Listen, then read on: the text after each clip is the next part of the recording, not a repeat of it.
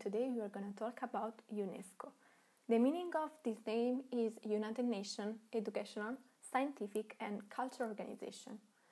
UNESCO is an international organization, and that means a very broad definition from literature. In general, we can define an international organization as an association of states established by agreement among its members and possessing a permanent system or set of organs whose task is to pursue objective of common interest by meaning of cooperation among its members. To sum up this very broad definition, we can find 5 key points from this definition: the interstate basis, the voluntaristic basis, the possession of permanent system of organs, the autonomy, and the cooperative function. UNESCO is made by 193 member states and the headquarters is based in France. From its foundation in 1945, UNESCO has sought to build peace through international cooperation in education, sciences, and culture. And for this reason, the worldwide aspect of this organization is by creating field offices around the world, specifically in Africa, Arab states, Asia, Pacific, Europe, North America, Latin America, and Caribbean. In fact, to sum up its mission, is contributing to building up culture of peace, eradication of poverty, suitable development, intercultural dialogue through education, science, culture, communication, and information. Let's move to the UNESCO structure now. UNESCO is made by several offices in charge of running many departments like ethics or gender equality. All these offices are under control of one of the main governing authorities of the organization, the Director General, who stays in charge for 4 years. The Director General also manages 5 sectors: educational sector, natural science sector, social human science sector, cultural sector, and communication and information sector. The current Director General is Audrey Azoulay.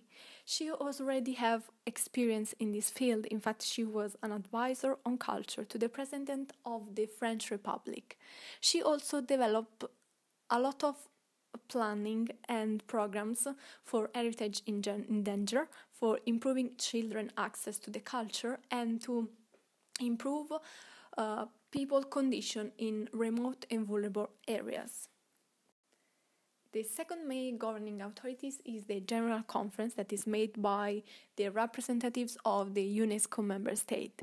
It meets every 2 years and is attended by member state and associate members, together with the observer of not member state, intergovernment organization, and not government organization. Each country has 1 vote irrespective of its size or the extent of its contribution to the budget. The General Conference also controls the policies and the main lines of work of the organization. Its duty is to set the programs and the budget of UNESCO, but it also elects the members of the Executive Board and appoints every 4 years the Director General. The last main governing authority is the Executive Board, that ensures that all-over management of UNESCO. It prepares the work of the General Conference and sees what its decisions are properly carried out. The function and responsibilities of the Executive Board are derived primarily from the Constitution and from rules or directives laid down by the General Conference. Every 2 years, the General Conference assigns specific tasks to the board. Other functions stem from the agreements concluded between UNESCO and the United Nations, the specialized UN agency, and the other intergovernmental organizations.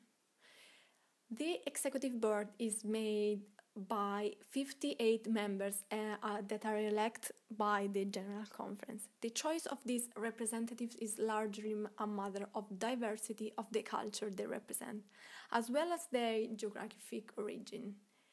Skillful negotiation may be needed before a balance is reached among the different regions of the world in a way that will reflect the universality of the organization. The executive board meets twice a year.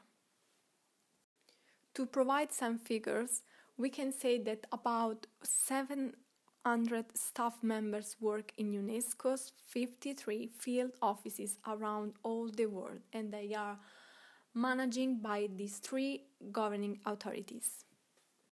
And now we can move from the description of the UNESCO structure and how it works to the HR angle, specifically the international HR aspect of UNESCO. The predominant approach for the international HR practices in UNESCO is the global standardization. This approach is characterized by the meritocratic approach, and this means that the best people around the world can be hired from the organization and for any job in any countries. I say this is predominant because according to Taylor, Beechler and Napier, in the UNESCO we can find these thanks to the, for example, the isomorphism, in particular the normative one, because in the HR handbook in UNESCO, this is strictly applied, the UN guidelines, and this is applied and export in every UNESCO's offices around the world. And so this part, and also there is a special responsible position that is the Bureau of the Field Coordination, that is responsible for reviewing and improving these practices and keep all these practices link and allowing all this practice to be the same that the handbook required. So for this situation we can find a very strong application from the global standardization and also, as we say, the normative isomorphism, but also for the convergence worldwide system.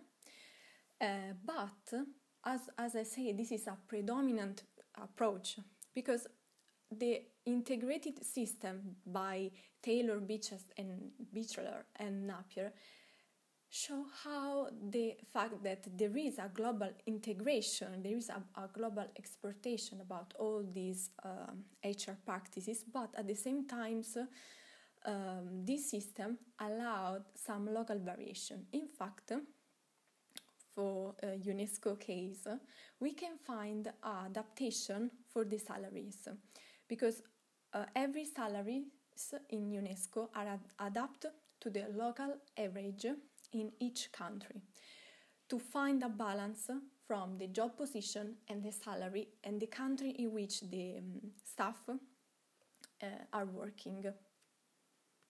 Additionally, among the 4 approaches to the international HRM, we can find a practical application of the geocentric approach in UNESCO. In fact, job position, as I said, follow meritocratic requirement across all the world, but this process is regulated by a geographical quotas for each state members. This quota is a number that is calculated by 3 main components. The first is the membership factor. The second is the contribution factor to the budget of the organization, and the last one is the population factor for each country. After all this calculation, each state achieve a a number. This number means the how many people from this country or can have a job position in every job position in UNESCO. But it's not so. This process is not so strict. In fact, many state members are overrepresented in the UNESCO posts. For example, there are 23 in the current month that are overrepresented. The most overrepresented countries are France and Italy. For example, Italy has as a geographical quotas 23, but in the actual number of job position for Italian people, there are more than 200 job positions gained by Italian employees. And for what concerns special HR practices in UNESCO, we can find privileges and immunities that UNESCO grant to the staff members, but only for the interest of UNESCO and not for the personal benefit of individuals themselves. But the organization also can interrupt the immunity when this could impede the course of justice for any member of the UNESCO.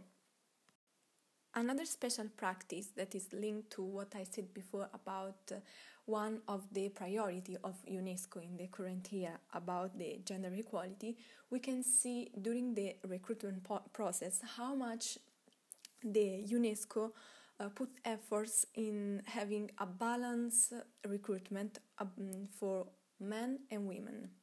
In fact, for specific job position that already has a very low percent of women, they try to improve this aspect even in the recruitment process, provide training and avoid recruiters to have any kind of influence, even for family members, for other staff members, but also in the biased way. And this is also empowered by the fact that all job position in UNESCO is graduated by a specific rating in which there's a specific code for each level, and this is attached by the salary, a type of salary for each grade. So this is a very transparent way in which they do the recruitment, but also how they manage the internal situation about the salaries and about the promotions, for example.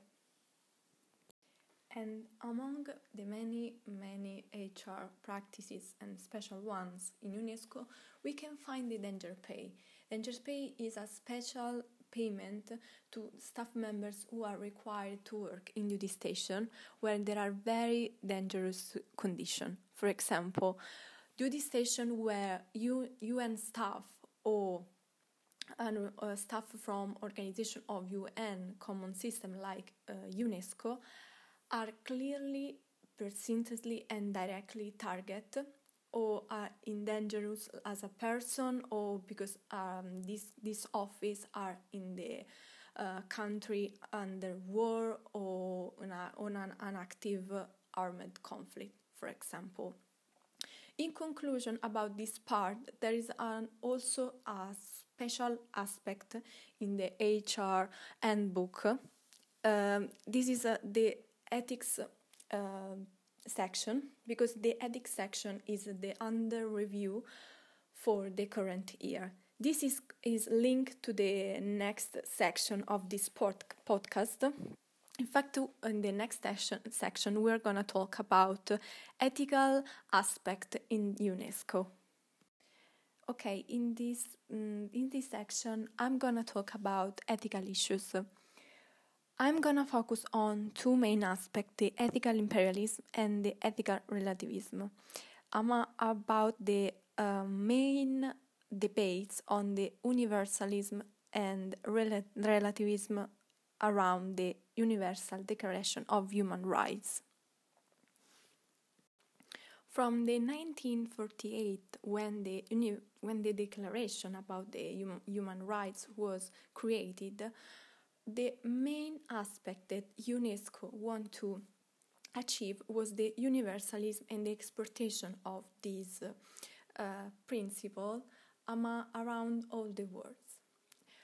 The fact is that in the 1999, there are many countries create a parallel version of the Universalism Declaration of Human Rights. For example, there is the Cairo Declaration for example, around 50 states, in which the main ethical aspects are the same, but many of them are integrated with the religious aspect for this Arabic state, for example. So the presence of this parallel declaration of human rights means that there's also some issues around the universalism of these rights. In fact, in the 1964, there was a very strong critique from Strauss about the universalism of the rights. In fact, Strauss promoted the cultural diversity around all the world and the impossible aspect of having a universal ethics for every country around the world. From these new debates that it takes a lot of years, even now, about the promotion of cultural diversity, this became a very important stage in UNESCO activities, and in particular for the safeguarding of intangible heritage for different culture from the Western one. In fact, in the 2005 UNESCO Declaration of Bioethics and Human Rights present new aspects that incorporate some of the critique and alternative worldwide views. This represent the first step for UNESCO to start to accept and to promote cultural diversity around the world. The problem at this point in the 2005 is that there's still a sort of hierarchy in this declaration about the hegemonic paradigm, the Western one, for comparing to the other one. But represent, as I said, the first big step for the protection of the biodiversity and the different type of culture. From these debates, empowered even from the activists and many civil society around the world to make aware that United Nations and UNESCO on the fact that many countries even don't understand this kind of ethical aspect because are so different from their culture, that start in UNESCO also the volunteer to empower and to improve the tools by collecting information from all these countries and from these wide debates around this aspect in order to obtain equal treatment and also find a integrate approach for the human rights. And we can see in the United Nations Human Rights Management Plan from 2018 to 2021 a changing approach from the universal one to a strategic coverage of human rights in all countries. I want to remember you the fact that this plan is made by the consultation of all member states, in which there are so many different states from the Western one, but also civil society and private sector. So this is a big step to trying to protect cultural diversity, but also try to integrate the Western ethic values to the all world different culture and values. In conclusion, I start my podcast talking about the international organization as UNESCO and how UNESCO works and how it's structured.